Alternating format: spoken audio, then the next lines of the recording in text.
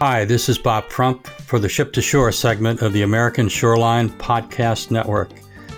Today, my guest is a former colleague and journalist, Gilbert Gall, winner of 2 Pulitzer Prizes, author of several books, and his upcoming book is right in our pocket on this podcast and for the network. It's called The Geography of Risk, Epic Storms, Rising Seas, and the Cost of America's Coast. It'll be out this fall, I believe. And with that said, Gil, how are you doing? Well, I'm doing really well. A little tired from working on the book, as you know, from having done books yourself. But I feel good about it, and I'm looking forward to it being published on September 3rd. Great. One of the things I noticed in our social media exchanges was you posting a picture of you and some colleagues, probably at the age of 20, lifeguarding on the shore. Is that where your interest in shorelines first began? No, actually, it began. I've gone to the beach pretty much my entire life. I grew up in North Jersey by New York City. And even though we had a fairly modest family background, somehow we always managed to go to the shore for a week or two. In 1962, in June, I guess it was, we went to Long Beach Island, and we went to a place called Loveladies, which at the time, it's an unincorporated section of Long Beach Island, which is today the largest and richest barrier island in New Jersey, certainly one of the richest in the probably in the country. Any case, this was 3 months or so after the Ash Wednesday storm of March 1962, which some of your listeners may be familiar with, but I'm guessing most aren't. And the 62 storm is absolutely fascinating. It's the bookend to Hurricane Sandy, and almost exactly 50 years apart. The 62 storm just obliterated the mid-Atlantic coast. And when we went to Long Beach Island, and funnily or interestingly, the way we got there was my father, who was a high school teacher, somehow the friend of a friend of a friend owned one of these small capes. It was probably 600 square feet. Cedar shingle up in the dunes in Loveladies, one of only a handful at the time in Loveladies, which was largely undeveloped then. Anyway, we spent the summer there. So I got to see the recovery from the storm. There were still houses in the ocean. There were still roof lines in Barnegat Bay from the 62 storm, which wasn't a hurricane, by the way. It was just an extraordinary nor'easter, which over 5 high tides flooded the mid-Atlantic coast. So that's really where my interest began. I saw this stuff, and then I continued to go to the beach as I was growing up. And when I was in high school and college, I was an ocean lifeguard in Beach Haven, which is also on Long Beach Island. So all that stuff really got me thinking about it. And then I've been going to Long Beach Island for now 57 years. I still go there to go surfing on a longboard.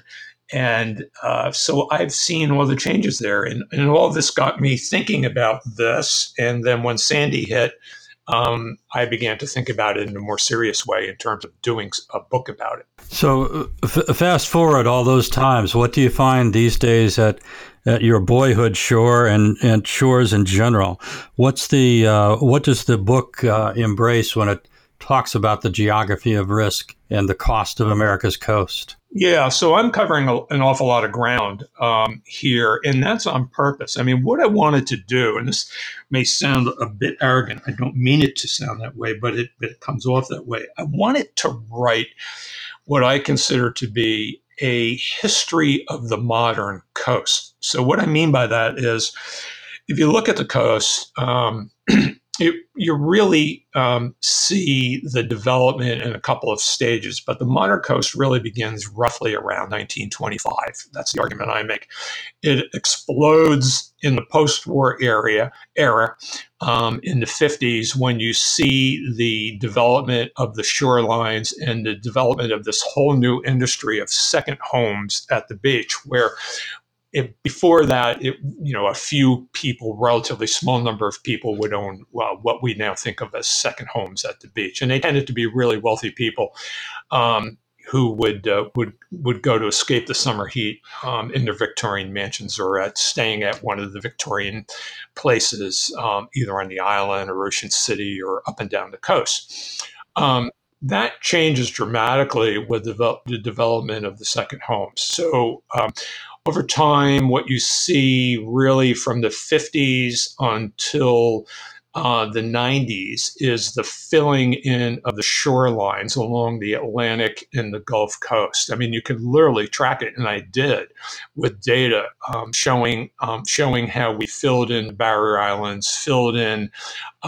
Then after we filled up the barrier islands, we began to fill up the waters along the bays and sounds of the coast. So that today, you go from, if you just take Long Beach Island, when I was going there in around 1962, there were roughly about 5,000 houses on Long Beach Island, which is 18 miles long from tip to tip. And the value of those houses was about $100 million. Today, there are 19,000 properties on this 18-mile long barrier island. And the assessed value is about $15 billion. The market value is probably closer to $17 billion. And it's the same story wherever you go up and down the coast. I mean, it's not only the crowding of the coasts, the development of second homes, it's all of this property in coastal floodplains. So it raises all kinds of interesting policy questions about, well, how did this happen? Why did it happen? Did we ever try to approach this in what I would call, sort of a loaded term, I guess, a rational way of planning at the shorelines, or did it? Well, that's one of the things I was going to say. If you assume, as economists do, that we have rational humans, after the '62 storm where everything gets obliterated, people know it's a flood area. The rational thing would be, well, we aren't going to do that again. But that's not what happens, is it? No, of course not. It never does, and it's interesting. So I tell the story of the development of Long Beach Island through a guy by the name of Morris Shapiro, who stumbled upon the island in 1926. He bought 53 acres from Barnegat Bay to the oceanfront, the Atlantic Ocean, which is roughly, it's not quite 1 square mile, but it's almost 1 square mile. He paid $53,000, $1,000 an acre. Today, I went back and I took all that property and I ran it through the property records. And very conservatively, I estimate that if you were going to buy that property today, it would cost at least $400 million. It might even cost as much as $600 million. So that just tells you a little bit about sort of the wild inflation of beach property. Look, I get it. Everybody loves to go to the beach, including me. That's not the point. The point is, so how do you think about these places, and how do you apportion the risks of, if you're going to do this? Who should pay when there is a disaster like '62 or Sandy? I mean, there are all these interesting public policy questions that we don't often talk about publicly very much. And in fact, if you go back and you look at Sandy or pretty much any other epic hurricane, what you see is there's great empathy towards the victims of the storm. Okay, I understand that. We all feel that way. Nobody wants to see somebody lose a home. But there are then these other important questions of, okay, what do we do next? Well, in New Jersey, after Sandy in 2012, and this is true also in '62, it was just a mad rush back to the beach. And you saw speculators within weeks bidding up the prices of property. The Shapiros, who were still there and still building on Long Beach Island, Herb Shapiro, who's now 96, the son of Morris, but is still very sharp, told me that, they thought they were done after '62. They didn't think they'd sell another house. Well, you know what? Within a matter of, I think it was 2 months, they were back building their little capes on Long Beach Island. And today those capes are what? They're 5 and 6 story, or not story, sorry, bedroom, suburban style houses on the island. So that's what's changed. I mean, everything has been supersized at the coast. Well, what cuts the risk so that people do this? Is this government involvement, insurance? I mean, again, normally, if you think your home might be destroyed in the next 3 years or 50 years by a hurricane, there would be one would think pretty high premiums, but I don't know that that's the case. How do you how do we account for risk, or how is risk figured in these?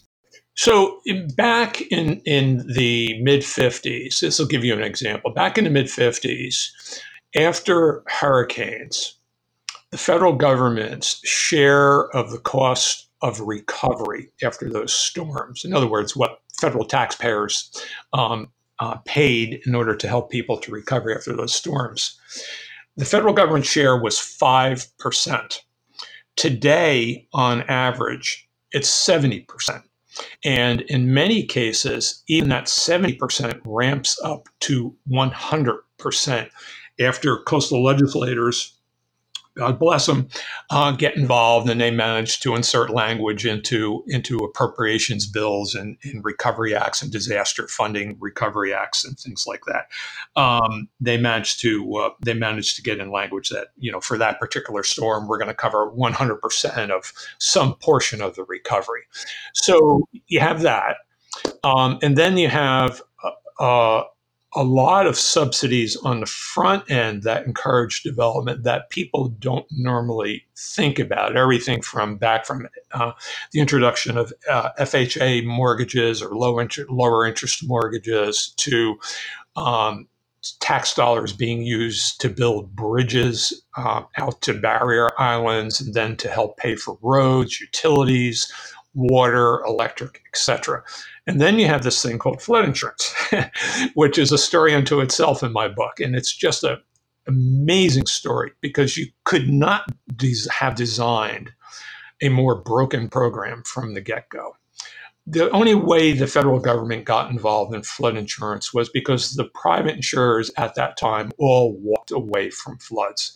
They realized the risks were too high.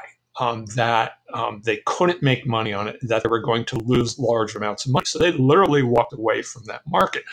Over a period of decades, there's lobbying to get the government involved and create something called flood insurance. And I walk readers through this in my book. There are various attempts. Eisenhower wanted it. It didn't quite get through. And then a succession of presidents, Johnson wanted it, Kennedy wanted it before Johnson. And then ultimately it comes, flood insurance actually gets passed in 68 under Nixon.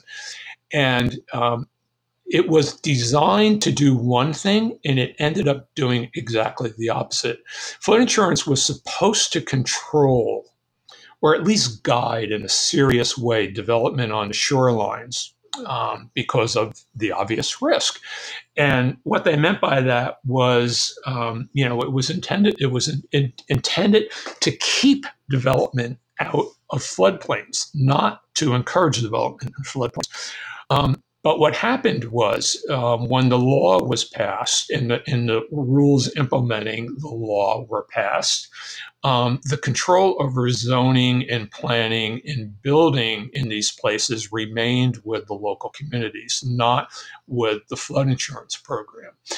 And so, in fact, it became an incentive to help or to encourage people to develop in these risky places, as opposed to regulating development in these risky places. And then there were a bunch of other important things. The flood insurance program it always had subsidized premiums, and it subsidized the heaviest subsidies actually went to the most dangerous properties, which flood over and over and over again, and still do. And yet they couldn't kick them out of the program. They couldn't jack up the premiums to what insurers call an actuarial rate, which is simply verbiage that means we're going to actually charge you what we think the risk is. And so there were a lot of subsidized houses. People could pass these subsidies along when they sold their houses. The rates were always low. When the program administrators pointed out, hey, look, we're losing boatloads of money. We need to make this a more, make the rates actually reflect the risk. What happened was coastal legislators would step in and say, we can't do this. The rates are going to be too high. People are going to be forced out of their houses. They're going to lose their houses. And so, we got to keep the rates lower. It was more of a social program than it was an insurance program. What percentage of America lives near the coast these days? It's some incredible number, and I would imagine that also reflects itself in congressional and senatorial votes. Well, it does, but I'm sort of chuckling to myself because the numbers we use to describe population at the coast are mostly wrong, and the reason I say that is NOAA uses this incredibly generous geographical description of what the coast is. And in my opinion, it's just way overly broad. It goes way too far inland. And instead of focusing on the immediate coast, when you break down the immediate coast, then it's variable. You have places like Florida, which, the population's just exploded over the last 50 years. And most of those people, by definition, live near the coast because Florida is a fairly narrow peninsula. But there are other places where that's not true. And one of the really interesting things is if you look at barrier islands on the East Coast, especially in the Mid-Atlantic region, including my beloved Long Beach Island, what you see is that the year-round populations are actually declining. They're not growing. There was always this notion that, well, when the baby boomers retire, they're all going to go live year-round in their beach houses. Well, they don't. And for the obvious reason, it's cold. They don't want to be there in the winter, so they go to Florida. And then the spring returns, and you see all these cars on the islands with Florida plates. Well, there you go. So really, it's not exactly what people say when they say, well, look at, there's now, I'm going to make up a number here, 60% of the American population lives by the shoreline. I mean, that's just wildly overstating the case. And you have to look at it really state by state and geography by geography to get a better sense of it. But my message is that it's not nearly as large a number and that it's much more of an investment community these days than it is around population. And that changes, in my view, some of the way I think about some of these public policy questions. Gotcha. So let me just back up for a second here. If you have the government basically assuming the cost of 70%, in some cases even 100%, what does that do to shore access? Is there an equivalent? We the people paid for it. We the people get to use the shore, or not? I believe the trends are going towards less public access. But what have you found in that area? Yeah, again, it varies from state to state. I mean, some states have fairly strong protections for people accessing the beach. I wouldn't say there's an equivalency that because the government is spending all this money on recovery that there's less access. But I will say that in certain towns, for sure, there's less access. If you go to Loveladies, where I stayed in the summer of '62, I mean, it's really hard to get on the beach, and you don't see day trippers there, and that's not by accident. There's no parking. There's very little in the way of public restrooms. There's no places to change or to shower. So, why would you go there to try to get onto the beach? That's not by accident. The folks who own all those $2 million, $5 million, $6 million, $10 million beach houses don't want day trippers on the beach. They believe, no, seriously, they believe. Right. No, I know. They believe they own that beach. And legally, I mean, in some cases, they do own the beach down to the high tide mark. So, it's a mixed bag. Some towns are better at it. Some towns actually encourage day trippers, but lots of places don't. And that's a problem for me because it raises this really important question of whether our coasts are public assets or private assets. One of my first jobs out of college was I ran the Beach Bureau for the Wilmington, Delaware News Journal down in Sussex County around Lewis and Rehoboth Beach. And at that time, there was an awful lot of attention paid to erosion and then restoration of beaches. Is this still a public policy question too? Aside from storms and that, just the regular forces of nature, tides and currents. Does that still figure into the question? Oh, it's huge. Yes. I mean, in an age of climate change and warming ocean, rising water, that's a huge issue, and it's only going to become a more important issue. So if sea levels rise, at a minimum, say 3.5 feet by 2100, or arguably, and this is not an exaggeration, 6 feet or even more, then what happens? I mean, we're flooding all the barrier islands. And even if you have elevated homes, those barrier islands are going to be inaccessible for large portions of the day, if not inaccessible, period. We'll see.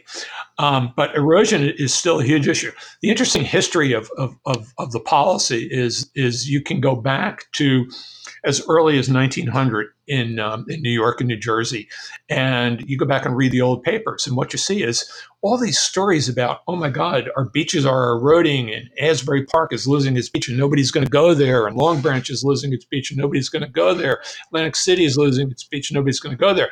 And there literally was a group of people, mostly businessmen, God bless them, and they said, we have to do something about this. And so they organized and became very good at creating this as a federal public policy issue, and eventually convinced the Corps of Engineers to get involved in what I call defending the beaches, or refurbishing the beaches, or replenishing the beaches, whatever you want to do. Obviously, you can argue this one way or the other.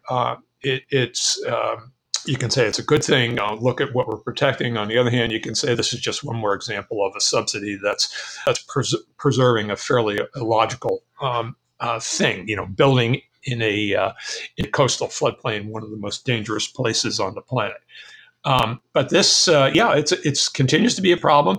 The big issue going forward, I think, is eventually somebody's going to wake up and say, given our debt, given the moral capital we're expending on beaches to rebuild beaches, as opposed to using for education, roads, for infrastructure, whatever, that could come under pressure, and that money, that federal share of money, may eventually go away, and the Corps may get out of the business of rebuilding beaches. Well, overall, in terms of public policy, how do you think this gets addressed? Is it a question, as is often the case, that some sort of reform or reassessment happens only when the current system topples or can no longer be sustained? Or is there a possibility of, with rising sea levels and the like, bringing it under a more rational control? Well, that's the important question going forward. I mean, I think you're right that over time, we're already beginning to recognize that sea level is a real issue, that hurricanes are going increasingly to be an issue, and I can explain that if you want. That damage and costs of what we're doing at the coast are going to continue to mount. They're not going to go down. I really don't think that there are successful ways over the long term that you can make the coasts sustainable the way some people do. I think that's problematic. The problem, however, for the near term is that nobody's addressing this in a comprehensive way. And I guess that's not surprising because the way it works in our country is that we tend to defer to the states on most of these issues, and then the states tend to defer to the local coastal communities. And you don't have a whole lot of what's the word, a comprehensive view of how we want to think about the coast. There really was little, if any, planning before um, all of this development took place. I use the figure $3 trillion in my book of development. I'm really conservative with how I use the numbers. Some people use figures as high as $10 trillion of property along the coast. I just use the numbers from the immediate coast that I cobbled together. So I played a little conservative, but you have all this property out there and nobody's really thinking about it in a big way. Occasionally, the National Academy of Sciences comes out with an important report. Those things go on shelves, and people like me read them, but they basically gather dust and nothing gets done. So I don't know how you change that attitude. Maybe if going forward the seas do rise or the sea levels accelerate, and we see even more and more damage going forward.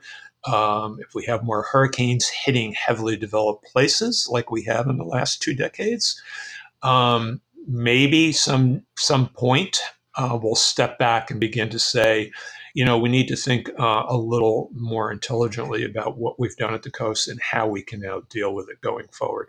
Gotcha. Just, hooking it back to your beginnings at the shore.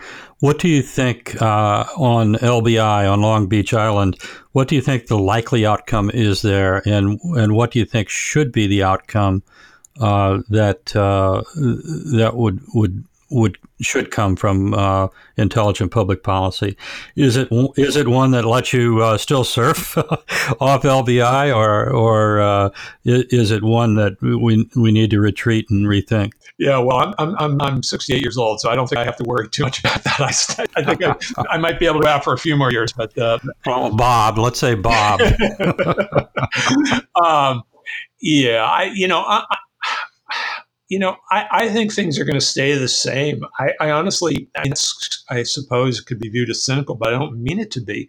I just honestly think that the economic incentives for the time being are that people are look at it and say, you know what, I've got a few more years. I'm just going to ride this out, and really little's going to change. I mean, what the real risk here? That's the wrong way to say it. The real potential for change at the coast going forward, interestingly, it probably isn't that people in Washington are going to get together and start thinking smartly about the coast. I think it's economics. I think as the seas rise, you see more flooding, you see enormous amounts of nuisance flooding. You see these what I call rain bombs, what Hurricane Harvey did, what Hurricane Florence did, what other storms have done and are increasingly doing. You see the impact that I see coming, I think, is that you're finally going to see the wild inflation in land values at the coast begin to either slow down or even erode. And in a few places, you're seeing some evidence of this already, where values at the shore are beginning to either freeze, slow, or actually go down for property. So you have that. The other risks, I think, or the other possible changes are that I think the credit rating agencies are increasingly looking at climate change and sea level rise and things like that. And they're becoming more circumspect about lending money and how they're going to rate your town in terms of loaning money. So the cost of borrowing money may go up, and I think banks may get involved at a certain point in time, and as the risks increase, and you may begin to see them become more reluctant to loan money. So I think really those are more. Again, I'll use this awkward word, risks going forward, than it would be, say, somebody in Washington saying, look, we need to rethink what we're doing out there and begin even to think about strategic retreat. Although I do think you'll begin to see a little of that. And again, it'll probably happen because of economics. One last question from me. Where will you be this summer? Will you be down the shore? You bet. Sure. I'm as much a hypocrite as anybody when it comes to all this, and I will tell people that up front when I speak about this. So yeah, I mean, I love going to the beach. I will, although I don't stay on Long Beach Island and haven't for about 35 years. I've been going to the Northern Outer Banks, and I started down there for a simple reason: it was too crowded at the beach in New Jersey. So I went down there, and now it's crowded down there. So I don't know where I'm going next. But yes, I will be surfing. I will be on the beach as much as I can, and I will. We'll be on the Outer Banks, and I hope to surf, and then I also hope to go out and talk a lot about the book once it's published. Well, it's been great talking to you again. It's Gil Gall, author of the upcoming book, The Geography of Risk. Watch for it in September. And Gil, can't thank you enough for your insights and your time. Thanks, Bob. It's been fun. I appreciate it.